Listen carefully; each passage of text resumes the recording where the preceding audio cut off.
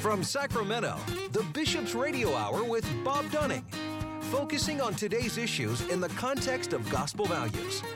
Now, here's Bob Dunning on Relevant Radio. That's me. Welcome to you on this beautiful day the Lord has made. Appreciate you all being with us on the Bishop's Hour as we launch our 25th year on the air. And thanks to everyone who has helped us along the way, some of our great guests and the wonderful support of Bishop Wiegand, who founded it, and Bishop Soto, who has just been such a great supporter and a frequent guest on our program, all our underwriters, and of course you, the listeners, which is why we do all this labor of love. So appreciate all of it. Indeed, this is the day the Lord has made. Let us rejoice and be glad in it. And we're glad to welcome in Blake Young, the president and CEO of the Sacramento Food Bank.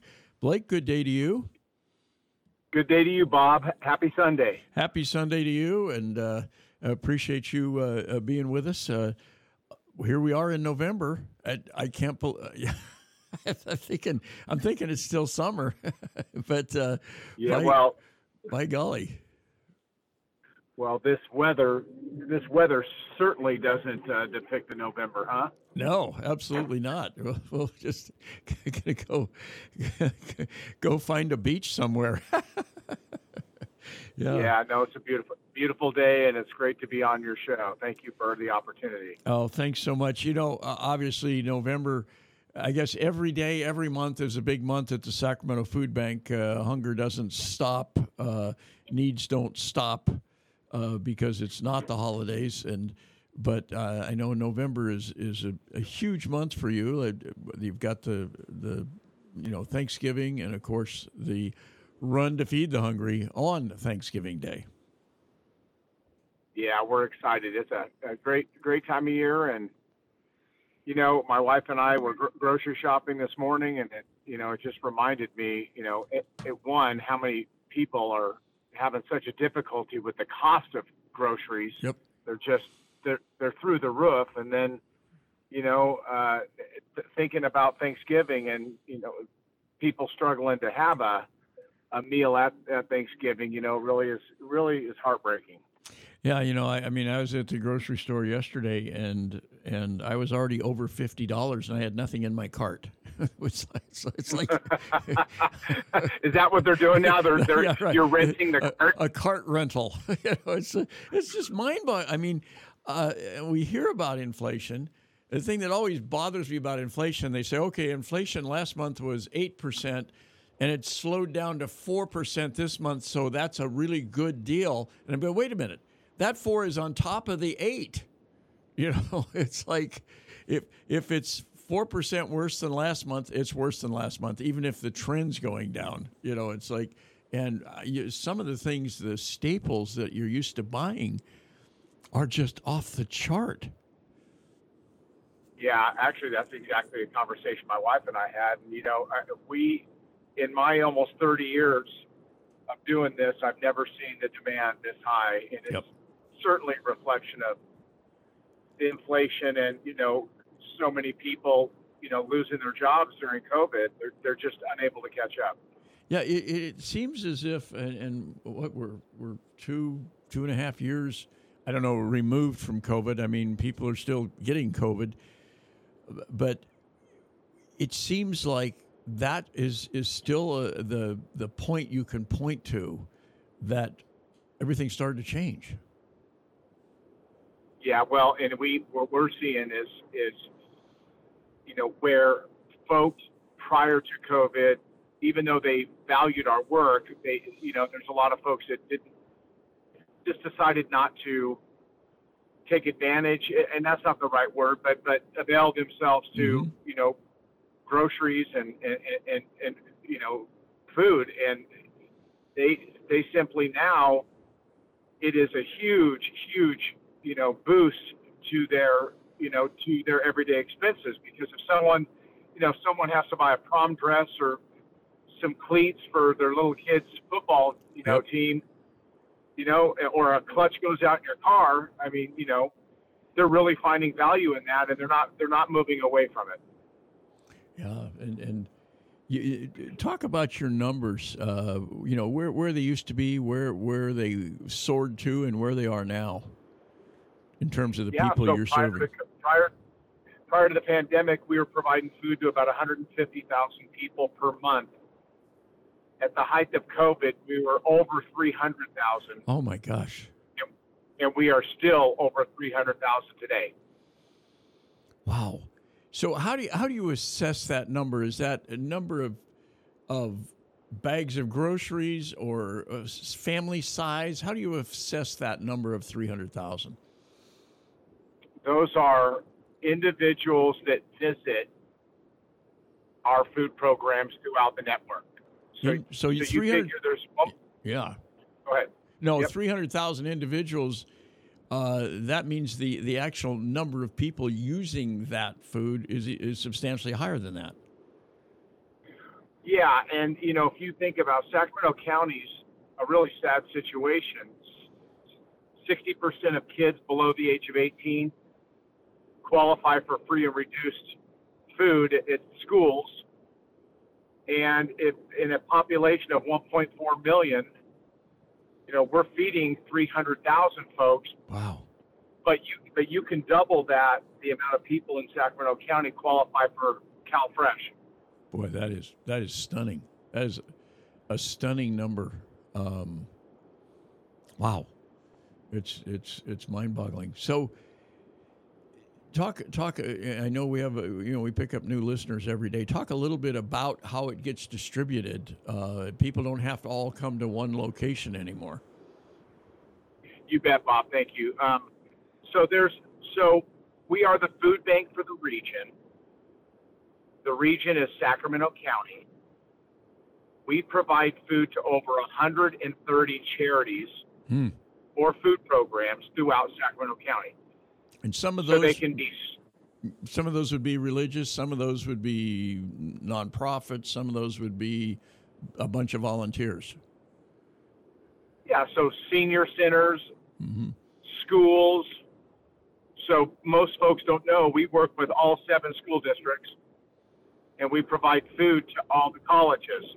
Oh, wow. So, yeah, so there's lots of, I think there's a couple thousand students at Sac State alone per month that receive food. There's elementary schools, there's senior centers, there's homeless shelters. So you name it, the charities that provide food are getting food from us. Do they contact you and say, this is our need, this is what we see, or how does that work?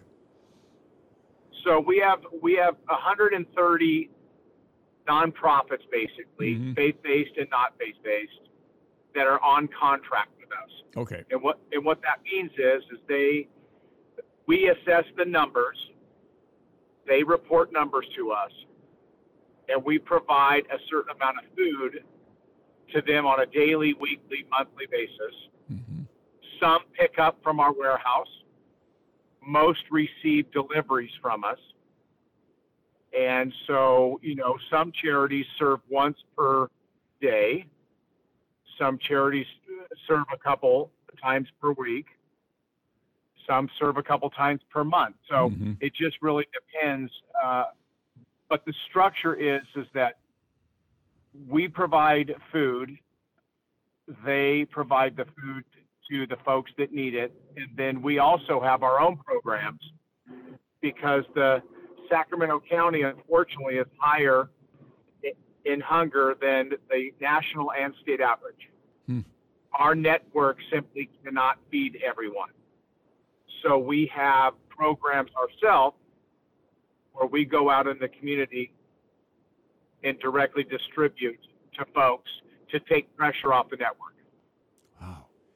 So some of these organizations, do they, I know in my hometown, they have a community meals, a rotating shelter that goes through various churches and synagogues and et cetera, any faith group. And they'll serve a nightly meal. Are some of these people serving meals, or are they just serving food that it will be taken and the recipient will be preparing the meals? So the majority of the food that we distribute is groceries, just like you and I buy at Bailey's or Walmart. Right. However, if charities that are helping unhoused folks like maybe loaves and fishes. Mm-hmm. They receive food from us, and then they cook it and serve an actual meal. Right. But most are getting groceries. Very good. So most people, the presumption is they have they have a facility to prepare the food. They're in most cases probably not homeless, other than like loaves and fishes, and in a group like that. Oh, I would guess that 97% of the folks that we feed are individuals and families that live in a home but are barely making it. Right. Right. So is there any explanation why Sacramento County is so high in terms of? Well, I think it starts with the cost of housing and the type of employment most people have.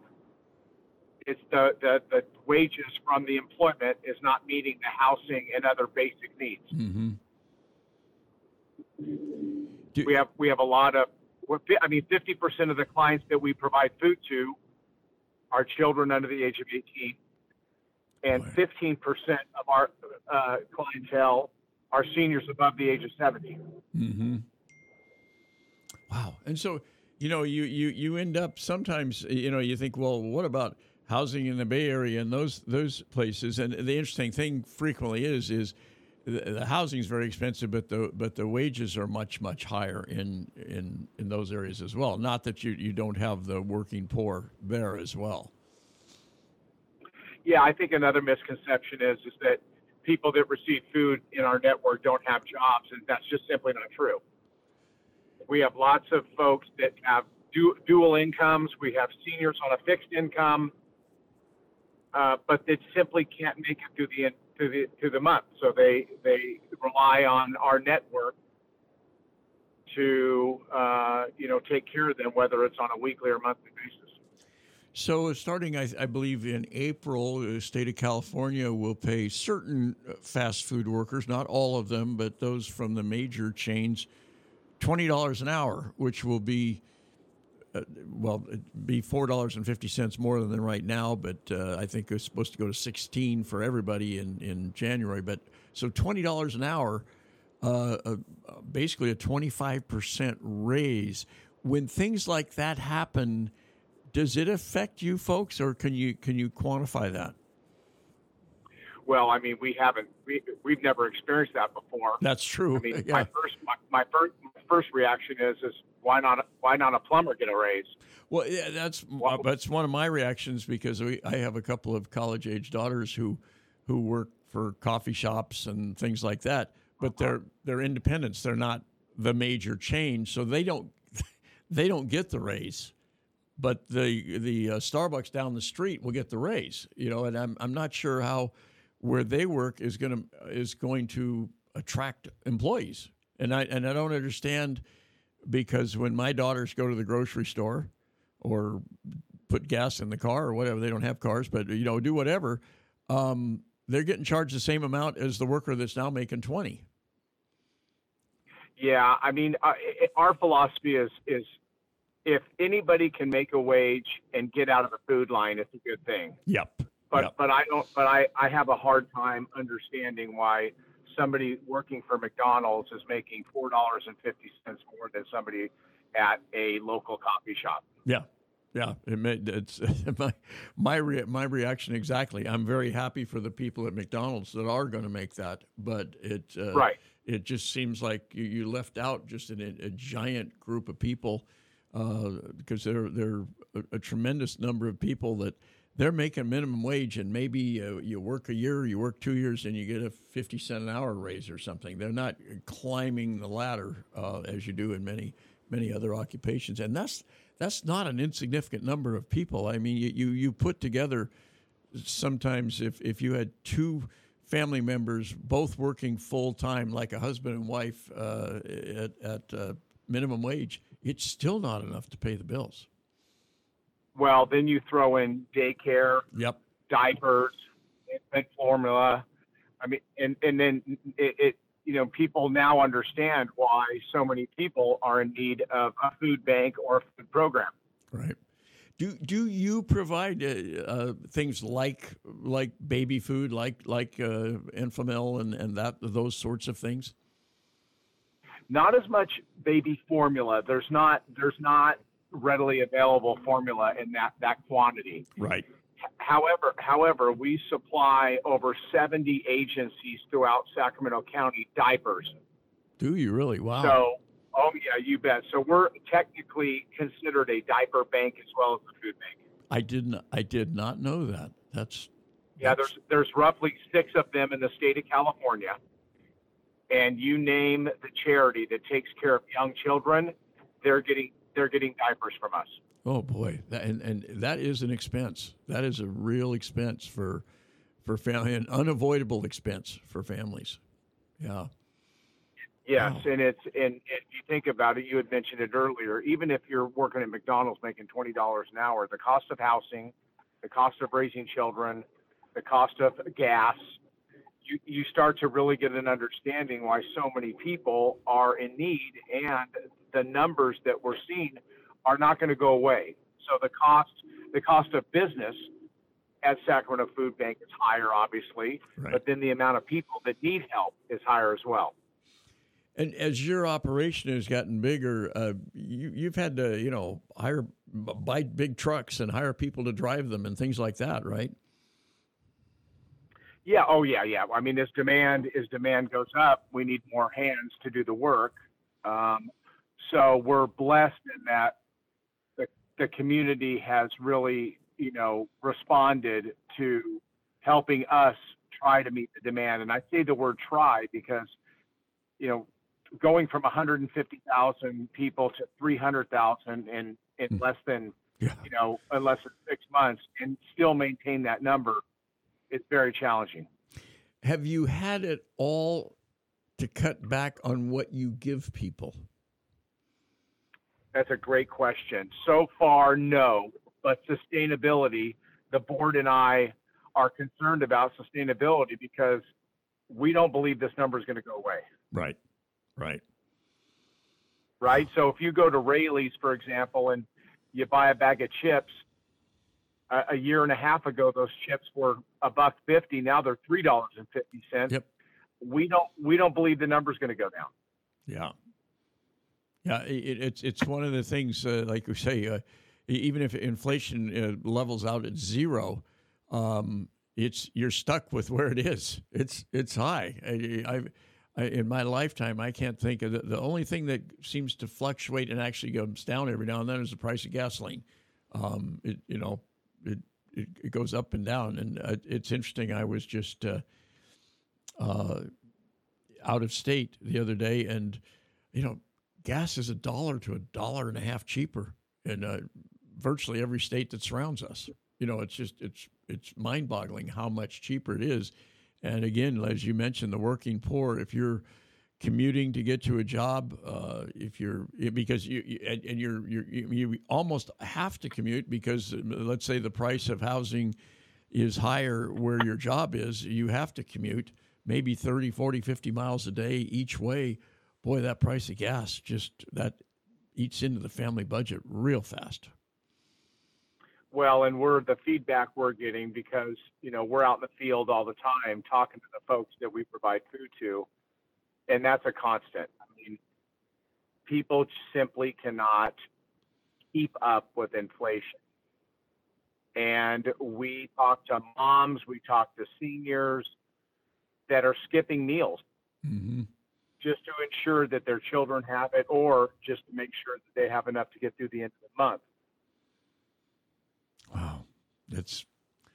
So one of your major fundraisers coming up, Good segue. Run to Feed the Hungry. And we should point out, and you've said this before on air, that rather than going to a grocery store, we love our grocery stores, and they operate on pretty low margins. Yep. Rather than going there and buying a whole bunch of stuff, which it's a great example for your children and things, and there's some real benefits in doing that. But it'd be much better if we gave you the $50 or the $100 or the $500 or whatever people can afford, because you can just make it stretch 10 times what we could just by going to the grocery store. Yeah, thanks, Bob. It's a great point. I mean, so roughly for every dollar you give to Sacramento Food Bank, we can provide 5 meals. That's and so remarkable. Folks say, how the heck do you do that? Well, first, we are able to, so 42% of all the food that we distribute is fresh fruits and vegetables. And that's the number one thing people want other than meat and eggs. Mm-hmm. So we buy with 40 other food banks in the state of California. We do a cooperative buy. And we're buying hundreds of millions of pounds of produce per year. So where you go to the grocery store might pay $1.10 a pound for potatoes, we're paying 12 to 15 cents. Wow. Yeah. And that's purchased. That's not donated. That's purchased. Yeah, I think that's another misconception, that food banks just deal in donated food, and that's not the case. In this day and age, most large food banks are buying a significant portion of their food. So do you have any way of assessing what gets – but presumably everything gets eaten because you are dealing with people who are hungry, but assessing what might not be as popular as something else, not cost-wise, but just for some reason, whatever you're putting in what you're giving away, that doesn't get eaten as much, and maybe you could put something. Is there any way to assess that? Well, a lot of our charities distribute food in what's called a choice model. Oh, okay. So they just don't hand a bag of food out the window. They bring folks into their facility and allow them to pick what they want. Oh, that's perfect. And so what you'll find is people are very respectful. They're very grateful. And, they take just about everything. I can tell you that most people that are coming through our food line do cook. I think that's another misconception. They're not buying Twinkies and ding dongs. Right. They're getting bulk rice, bulk beans, carrots, potatoes, onions, fruits and vegetables. And so we know they're cooking, and that's the most popular item. I don't know what would be not very popular, I guess. When we're there distributing food, people take everything. I mean, they're hungry, and they take things that A, they can cook, and B, they can stretch as far as they possibly can. Presumably the most popular vegetable would be a potato? Potato and onion, probably and the onions. most. Wow. Oh, yeah, just because, you're cooking with onion almost everything. But yeah, that's right. But eggs, milk, sure, meat, and fruits and vegetables are probably the top 5. And when you say meat, is there a primary meat, or is it go across the gamut? Well, meat is a very difficult item to get for as many people as were. You imagine just close your eyes for a minute and provide food to 300,000 people. Yeah. Right. So meat's very, very expensive. So we're lucky in that a lot of our meat comes from the grocery stores. Folks may not know, but we are responsible to pick up from about 150 retailers per day. And so a lot of the grocery stores are able to donate meat. We get some meat from the United States Department of Agriculture, and then we buy some. So, I think probably the most popular is chicken. Sure. Right? But some cultures that we provide food to don't eat meat at all. Mm-hmm. Yeah, I guess that would be another question in terms of can people have some specificity in terms of their whether it's their own dietary restriction for health reasons, or maybe a religious or some sort of practice that they're whether they're the vegetarian or et cetera. Yeah, well, we have quite a significant Muslim population that Hmm. only eats halal meat. Right. So a couple times a year, we're able to buy it in bulk for cheap, and we're going to get that because we know that the more culturally appropriate food we try to get to folks, the more they're going to eat it all, and there'll be no waste. So Absolutely. Yeah. our focus number one is nutrition. Right. We try the best we can to provide really high nutritious food, and the public has responded very well to that. Oh, yeah. I mean, that has to be one of the, I think one of the hardest things for a parent. Sometimes the stuff that fills you up quickly is not the best stuff for you, and boy, you want your children to grow up healthy and not face all these potential diseases that come from bad eating. Yeah, on the other hand, I grew up with spam and macaroni and cheese, and some people say I turned out okay. So I grew up. Well, we must have had the same mom. It's just the same thing, 5 young kids, all hungry, and yep. not much income. We weren't poor, but we always had enough to eat. But my mom grew up in the Depression in North Dakota, and boy, she knew how to use every piece of the chicken, every piece, boil the bones and all that stuff and make soup. It's just it's amazing how parents who love their kids figure out a way. Well, and we have that now. I will tell you, we are providing food to some of the most wonderful families. They may be struggling economically, but they love their children, and they cook for them, and they care how much nutrition is going into their bodies. It's just that they're having a difficult time. Yeah, indeed. I remember when out of college, I was a Vista volunteer living in projects in Atlanta with a family with a lot of children, and it was it was a government program, Volunteers in Service to America, kind of a domestic Peace Corps, and their children. The mom and dad didn't have much, but those children were their pride and joy and their prized possession, and they would do anything to make sure they were fed and clothed and schooled, and it was wonderful, just wonderful to see across all cultures and all economic levels how much people cared about their children. Yeah, well, you would be so. One of the things that's so heartwarming is when folks go through the food line, they are so grateful.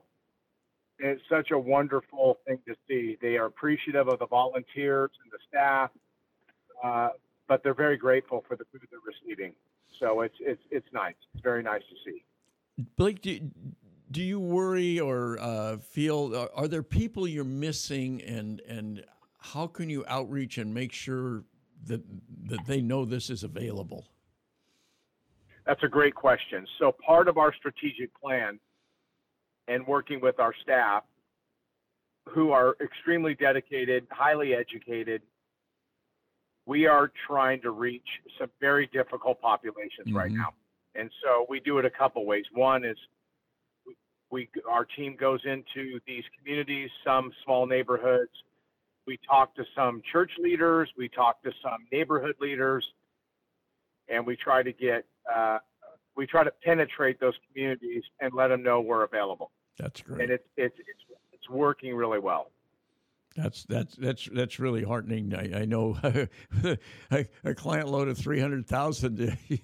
It's hard to say you want more, but you want to be sure you're hitting everybody that's in need. That's for sure.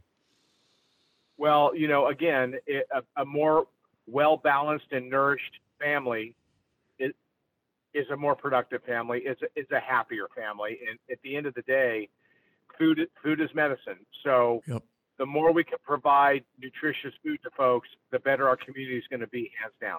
Boy, and the ripples from that, a happy family, a well-fed family, it's better for them, of course, but it's better for society. I'm sure, even though there's just no way to quantify it, what you folks do probably significantly lowers the crime rate. And I mean, it just does. It lowers all kinds of bad things in society. It increases the health rate, if you will. You know, it lowers medical costs. There are a lot of tentacles to what you folks are doing. Yeah, I mean, kids can focus better in school. Mom and dad can focus better at work. And I do think that, you know, we've all been hungry before. It's not a fun feeling. Nope. And yeah, it's so big that there's not, you know, it becomes your whole focus. You can't do your schoolwork. You can't do your job. You can't do whatever it is. You can't even look for work because you're so hungry. Yeah. So we're very appreciative of the support we get, and it's very heartwarming that, you know, so many people find value in our work. So I think a couple of minutes ago I brought up the Run to Feed the Hungry, and then ask a question to go in another direction. So the Run to Feed the Hungry, Thanksgiving morning. Tell us about that and how people can participate. Yeah, thanks, Bob. So this is our 30th year. We're trying to reach 30,000 people for our 30th year. Wow. It's for families, it's a long-standing tradition that folks come out and participate in the Run to Feed the Hungry. It's a wonderful event. It raises a ton of money for our organization, and, you know, it gives us an opportunity to talk about hunger and then, you know, give gratitude for the things that we have. So it's really a wonderful day. And everybody gets a T-shirt. Some people have all 29. We know folks that have all 29. You can register at runtofeedthehungry.com or sacramentofoodbank.org. Thanksgiving morning, the 10K is at 8:30, and the 5K is at 9 o'clock. And you can also sign up as a virtual participant. You don't have to come out if you're cooking a turkey or you're out of town. You can go online and sign up. We'll mail you a shirt, and you could participate virtually. Oh, that's great. That's wonderful. And you end up with all age groups, right? Oh, you bet. We have little infants in strollers, and we have folks that are much older than you and I, Bob, and probably in better shape. I'll agree with the better shape for sure. Oh, that's great. That's great. And I mean, you've come close to 30,000 a couple of times, right? We have. We've last year we were at 29,700. Oh, wow. So we're close. That's real close. And these T-shirts are complete collector's items. So how do you have various artists sort of competing for the design on these shirts, or how do you come up with? You want the shirts to be fun, you want them to be clever, you want them to be meaningful, even help promote. How do you come up with all that? You know, a lot of times folks email us and say, "Hey, I got an idea." We've done so many different things. We've asked artists to put something together. We worked with a graphic artist the last couple of years. They came up with a concept. We got some feedback from our Run to Feed the Hungry committee. That's kind of how it works. Very good. And when is the final decision made on the T-shirt? Oh boy, probably in the summertime, because we have to order the shirts right early because we're ordering so much, obviously. Very good. Well, Blake, if people want to donate beyond the Run to Feed the Hungry, but just want to make a donation, what's the best way they can do that? I think the easiest way is our website, sacramentofoodbank.org. We make it really, really simple, but pick up the phone, give us a call, cut a check and mail it in. You know, we would not be able to do the work without our volunteers and our financial supporters. So I'd be remiss if I didn't thank them for all of their support and all of their volunteer work. And you do still need volunteers. Yeah, absolutely. Especially in our warehouse and out in the community, we never not need volunteers. The job's that big. Very good. Well, Blake, thanks for all you do. Thanks for taking the time to join us today, and we'll look forward to our paths crossing again real soon.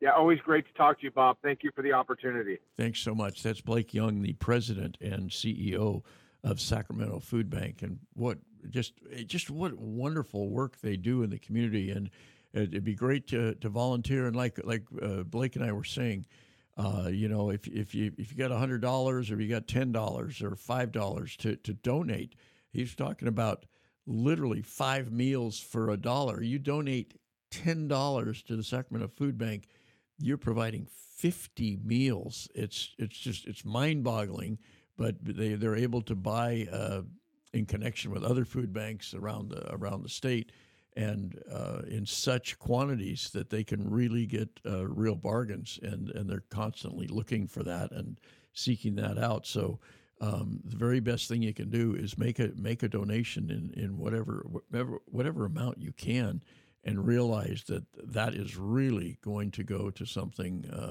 that's going to help people with the very basic needs, the hunger. We'll take a quick break. Back with more on the Bishop's Hour right after this. We'd like to thank all the wonderful people and organizations, businesses in town and throughout the Diocese of Sacramento who have provided underwriting for the Bishop's Hour, some in the last few years, some have been with us for a very long time. If you would like to be an underwriter for the Bishop's Radio Hour, it's a wonderful opportunity to support this mission, and also to support the diocese, and also to get some recognition for your organization or for your business. The easiest way to do this is to give us a shout, send us an email, radio@scd.org, and we can give you all the details about helping to underwrite the Bishop's Radio Hour. Again, that's radio@scd.org. This portion of the Bishop's Hour is brought to you by a grant from the St. Vincent de Paul Society. Drop by and shop at their thrift store, a beautiful, beautiful thrift store at 2275 Watt Avenue. Open Mondays through Saturdays from 10 to 8 and Sundays from 11 to 6. They also accept donations at the store, donations of furniture, appliances, clothing, books, everyday household items. Your donations help to fund the many projects of the St. Vincent de Paul Society throughout the Diocese of Sacramento. Do such wonderful, wonderful work, and the thrift store is one of the ways they raise the funds to help people throughout the diocese, and also many of their clients are able to access the thrift store for items that they need. You can give them a call. They will come pick it up as well, but you can give them a call. They're at 916-972-1212. And remember, again, the thrift store is open 7 days a week at 2275 Watt Avenue right here in Sacramento. Well, Bishop Soto refers to Christ the King Retreat Center as the jewel of the diocese, and indeed it is. What a beautiful oasis it is. It's located in Citrus Heights, right in the hustle and bustle of the city, and you feel like you're getting away from it all when you turn off the main road and just come into Christ the King Passionist Retreat Center. Christ the King has served Northern California and the Diocese of Sacramento for over 60 years through parish weekend retreats, individual spiritual direction, and a variety of other programs. For information on all the programs that they offer, including residential programs, give them a call. They're at 916-725-4720, or you can visit them at 6520 Van Maren Lane in Citrus Heights. And we certainly thank the St. Vincent de Paul Society and Christ the King Passionist Retreat Center for their fine and long-standing support of the Bishop's Hour. This is James McCormick, President and CEO of the Sacramento Choral Society and Orchestra. You're listening to the Bishop's Hour with Bob Dunning. In it, and we are glad to welcome in Dr. Stephen Braatz, all the way from Janesville in Lassen County. Doctor, good day to you. Hi, Bob. Thanks for having me on the show. Well, thanks so much for joining us. You are a retired obstetrician, a Navy doctor, and ended up in retirement in Janesville. Yeah, I'm not retired from medicine. I'm still in practice, but I retired from the Navy 15 years ago. I was a chairman of the OB department at the big Naval Medical Center in San Diego, and then my wife and I moved up to Lassen County, and I've been in practice up here for about 15 years. Oh, very good. Is there a little bit of culture shock moving from San Diego to rural Lassen County? It was a welcome culture shock. Okay. My wife and I were really feeling beat up by San Diego traffic, and we like living in the country. We like riding horses and having animals. So this has been great for us. We love it here. How do it's such a beautiful part of the country. I love Susanville and all of Lassen County, kind of on the backside of Mount Lassen, if you will. And how did you find Janesville? Well, during the Iraq War, I was with the Marine Corps 1st Medical Battalion, and I shared a tent with an anesthetist who was a Catholic. I was a Protestant at the time, an evangelical, and we became very close friends. And when he retired from the Navy a couple of years ahead of me, he moved up here, and he told me about Susanville and said, this would be really good for you, and this area desperately needs an OBGYN doctor. And so my wife and I took one look, and we didn't even consider going anywhere else. Wow, yeah. Well, it's a beautiful part of this diocese and a beautiful part of the country as well. And there's a lot of fresh air as well. Yep. Value that. So a wonderful piece about you and your wife in the current Catholic Herald, talking partly about the lay mission project and also your conversion. If you'd like to, I'd love to have you share a little bit of your conversion story to the Catholic Church. Oh, okay. Well, as a Protestant evangelical, my wife and I been Protestant evangelicals our whole adult lives, more than 40 years, and it was just really important to us to want to draw closer to Christ, and I was feeling a need, going back 6 or 7 years ago, I was feeling a need to better be able to defend the faith. And one of the first things I started doing was reading some philosophy, because it was an area I was weak on. And I got really interested in natural moral philosophy. I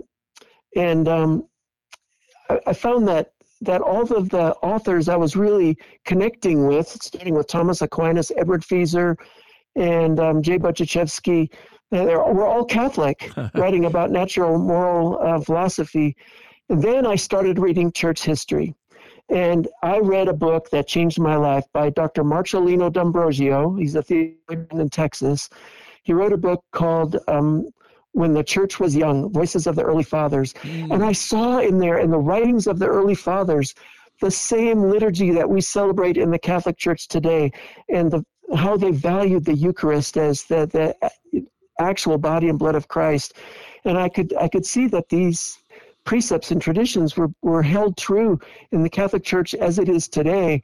My wife was going through a similar transformation, discovering the truth of the Eucharist, and we just decided we have to be Catholic right now. Wow. So we got us an RCIA, and here we are. Yeah, probably you're going, I don't want RCIA. I want to be baptized now in the church. Exactly. Yeah. Yep. Although presumably you were already baptized, but yes, already baptized. Just had to be confirmed. Yes, indeed. In church. Well, wow, that's every now and then I talk to people about their conversion stories, and boy, it boils down for many people to the Eucharist and the real presence in the Eucharist. Like I've heard somebody say, "You Catholics believe the whole ball game." Not just a couple of innings or not just this and that, bits and pieces. You believe the whole thing, and it's so true. Yeah. And we're in the midst of a Eucharistic revival, which I think and hope and pray will bear great fruit, and I'm sure it will. And the other thing I hear frequently on conversion stories is people, they get into history and they get in, as you did, into philosophy and et cetera. And why are all these people Catholic? And then you go back and you go back and you go back, and it's just a scientific fact or a historical fact that Jesus Christ founded the Catholic Church, that this is the church he founded. Yes. Why would he have founded this church and then this wouldn't be his church anymore? I mean, yeah, we've had problems, we've made mistakes like all humans do, but why would this not still be his church? And I know when I was a kid, hearing about tradition, we have obviously the Bible and God's word, and we have tradition, and the tradition kind of didn't rub me wrong, but it was like, well, wait, that doesn't quite rise to the level of this other teaching. And then when I realized we were talking about apostolic tradition, this is the way the apostles did it. This is the way the people who Jesus knew, and they knew Jesus. This is, in the flesh, right. This is the way they did it. Then the tradition started really meaning something to me. Yeah. You see in the writings of the early fathers, phrases like, this is what has been passed on to us. Right. Yeah. It's right there. Yeah. So, and Jesus' words are as relevant today as when he spoke them. I defy anybody to find a philosopher or a great thinker from 2,000 years ago where everything they said is still relevant today. Like, we usually have to cut them some slack and say, well, that doesn't really apply anymore, or they got that one wrong, or something. They were great thinkers, but not with Jesus. I've said that to my kids. I said, let's just go through and find every word Jesus spoke in the Bible, and tell me. Sometimes it's hard, like love your enemy. That's hard, but it's right. It's right. There's nothing in there that he says where you just go, that doesn't make sense. It's not there. I have to say, coming from a Protestant evangelical background, loving Jesus and wanting to be closer to him, becoming Catholic, I found that all the tools you need are here. It's, in the sacraments and in the prayers of the church, the liturgy of the hours, receiving the Eucharist, going to the sacrament of confession and penance, are really transformative and powerful ways to get closer to the beating heart of Christ and his church. Yeah, very, very, very well said. So talk a little bit about the Lay Mission Project and your involvement in that, and how that worked and how it affected your lives. Well, I'd love to. I became involved because my wife was asked by Father Arbel Carbasagan was our priest at the time, asked my wife if she would be the local cohort leader, form a group of folks in Lassen County who would go through the 3-year Lay Mission Project together. And the whole project started off with a retreat, and there were hundreds of people there, and there was a small group of us from Lassen County, and I just went to support my wife. I knew that I wouldn't actually participate in the Lay Mission Project, but I just went to support her.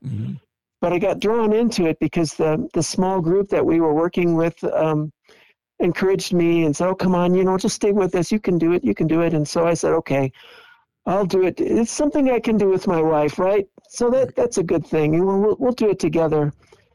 And wow, as soon as I got involved in it, I was really impressed with the depth of teaching that we were being exposed to in all aspects of the faith and the catechism.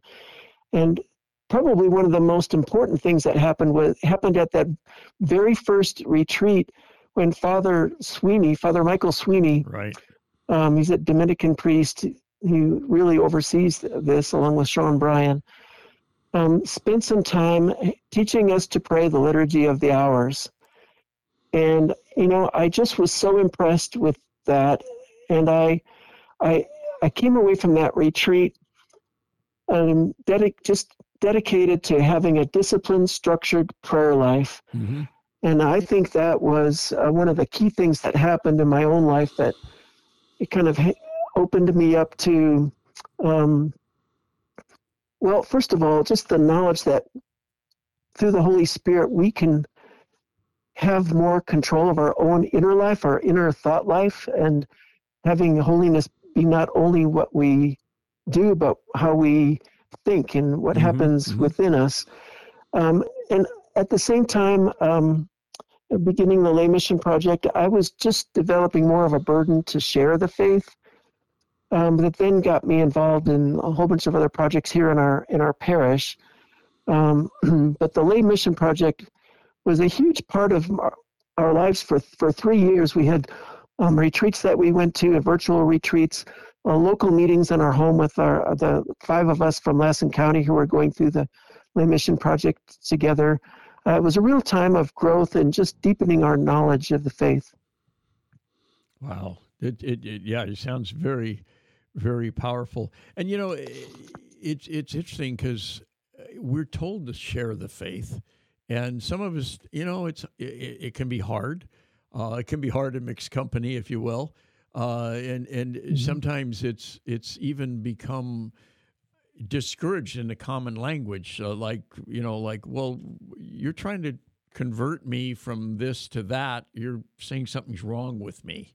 You're saying something's wrong with my beliefs and stuff. And you go, the best example I've heard is, hey, if you find a great new restaurant, or not even a new restaurant, but just a great restaurant, you're going to tell your friends about it.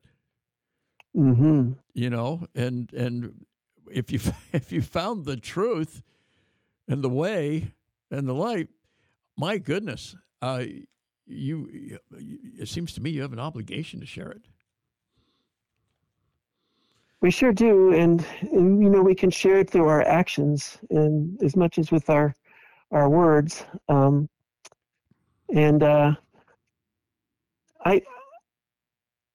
guess I count a lot on that. One of the things that I was a little discouraged about was when my wife and I became Catholic. Our Protestant friends, and we still have a lot of Protestant friends, still fellowship with them, but no one really asked us why, we became Catholic, and we wanted them to.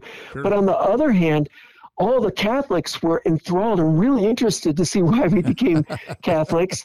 And a lot of Catholics are, really knowledgeable about the faith, but some haven't discovered the things that we discovered about the writings of the early church fathers and how the liturgy goes all the way back to the beginning. Yep. And just the power of the sacraments in our lives. Just how Pope St. John Paul II's teachings on theology of the body can help protect our young people and keep them pure and there's just so many things that we can discover in Catholicism. Yeah, take this is my body. That wasn't something somebody made up in 1920 in some meeting in Baltimore. Those are Jesus's words. And we're still using those words today. It's so profound it gives me chills. I can look at my own life, and I was literally baptized the day I was born because there was some concern about my life at that time. And my dad went out in the hallway and found a priest, and I got baptized on the gurney, and wow. With full consent of my will, by the way. But it was, and then I'm living, and the mom who just gave birth to me was a convert to Catholicism as an adult. And boy, what a contrast between me being baptized at birth and raised in the faith and just accepting it, and my mom who willingly chose the faith. That's living with a convert when you're a little kid and it's Saturday morning and you're supposed to go to catechism class, and mom's the one that's going to wake you up, and you're sitting in bed praying, let mom sleep in today, Lord. She's worked so hard. Let her sleep in, and she's the one as a convert who really herded the family, if you will. And the rest of us who grew up with it she knew so much more about the faith than we did.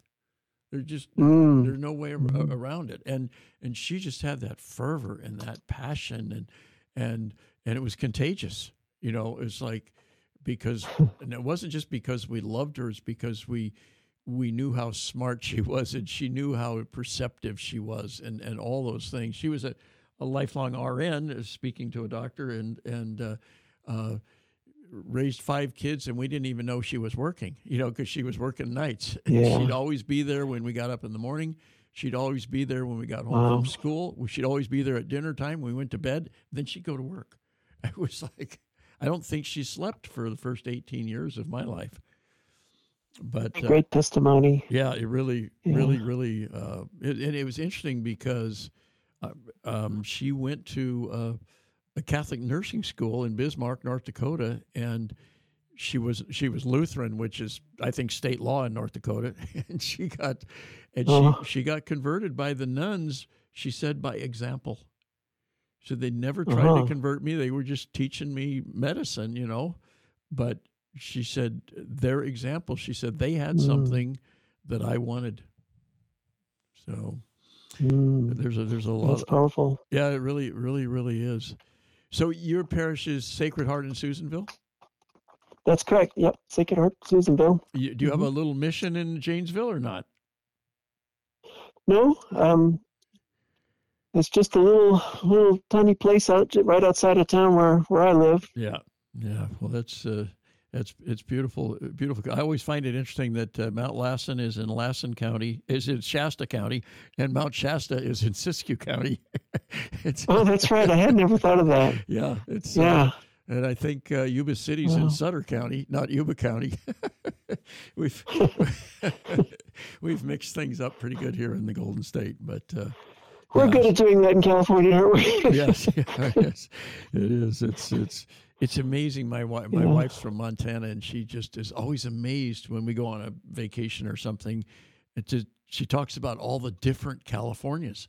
She says there's so many different. But there's one place, the Redwoods, up in Humboldt County. If you didn't believe in God, you would believe in God when you saw the California Redwoods. You would. I know when my kids were little, we were going through one of those where there's a path through, and they're 350 feet high trees, and I say these trees were here at the time of Christ. Nobody planted the seed. Nobody watered them. Nobody fought a forest fire. Nobody did anything when the Eel River would flood. Nobody did anything to help these trees along the way. And here they are still, It's fabulous. Well, Doctor, it's such a joy to talk with you, and your story in the Herald. I will highly recommend it to everyone. In fact, there you are on the cover, no less. We are the body of Christ, born for this time. It's the November-December issue of the Catholic Herald, and you and your wife are begin your story on page 18, and it's an inspiration to me and to, I'm sure, many, many people. So thanks for taking the time to be with us, and thanks for taking the time with the Herald to tell your story. It's meant a lot. Sure, there were 3 of us whose projects were highlighted: Marcella Mora and Dr. Michael Durant and myself. Mm-hmm. And one of the things I noticed that we all kind of stressed, that we found, was the importance of prayer, and that's having that disciplined, structured prayer life. And I guess that's the final thought I'd like to leave our listeners with. Yeah, that's really true, and it's really an excellent point. I think many of us sometimes we try to solve it first by ourselves, or celebrate first by ourselves when something great happens, and we sometimes forget about prayer, which we're told to pray, and the power of prayer, and the goodness of prayer. And like you say, it's transformational. So thank you for that final thought, and thanks so much for joining us. And I look forward to our paths crossing again soon. Me too, Bob. It was very nice talking with you this afternoon. You too. God bless. That's Father Stephen Braatz up in Janesville in Lassen County. We'll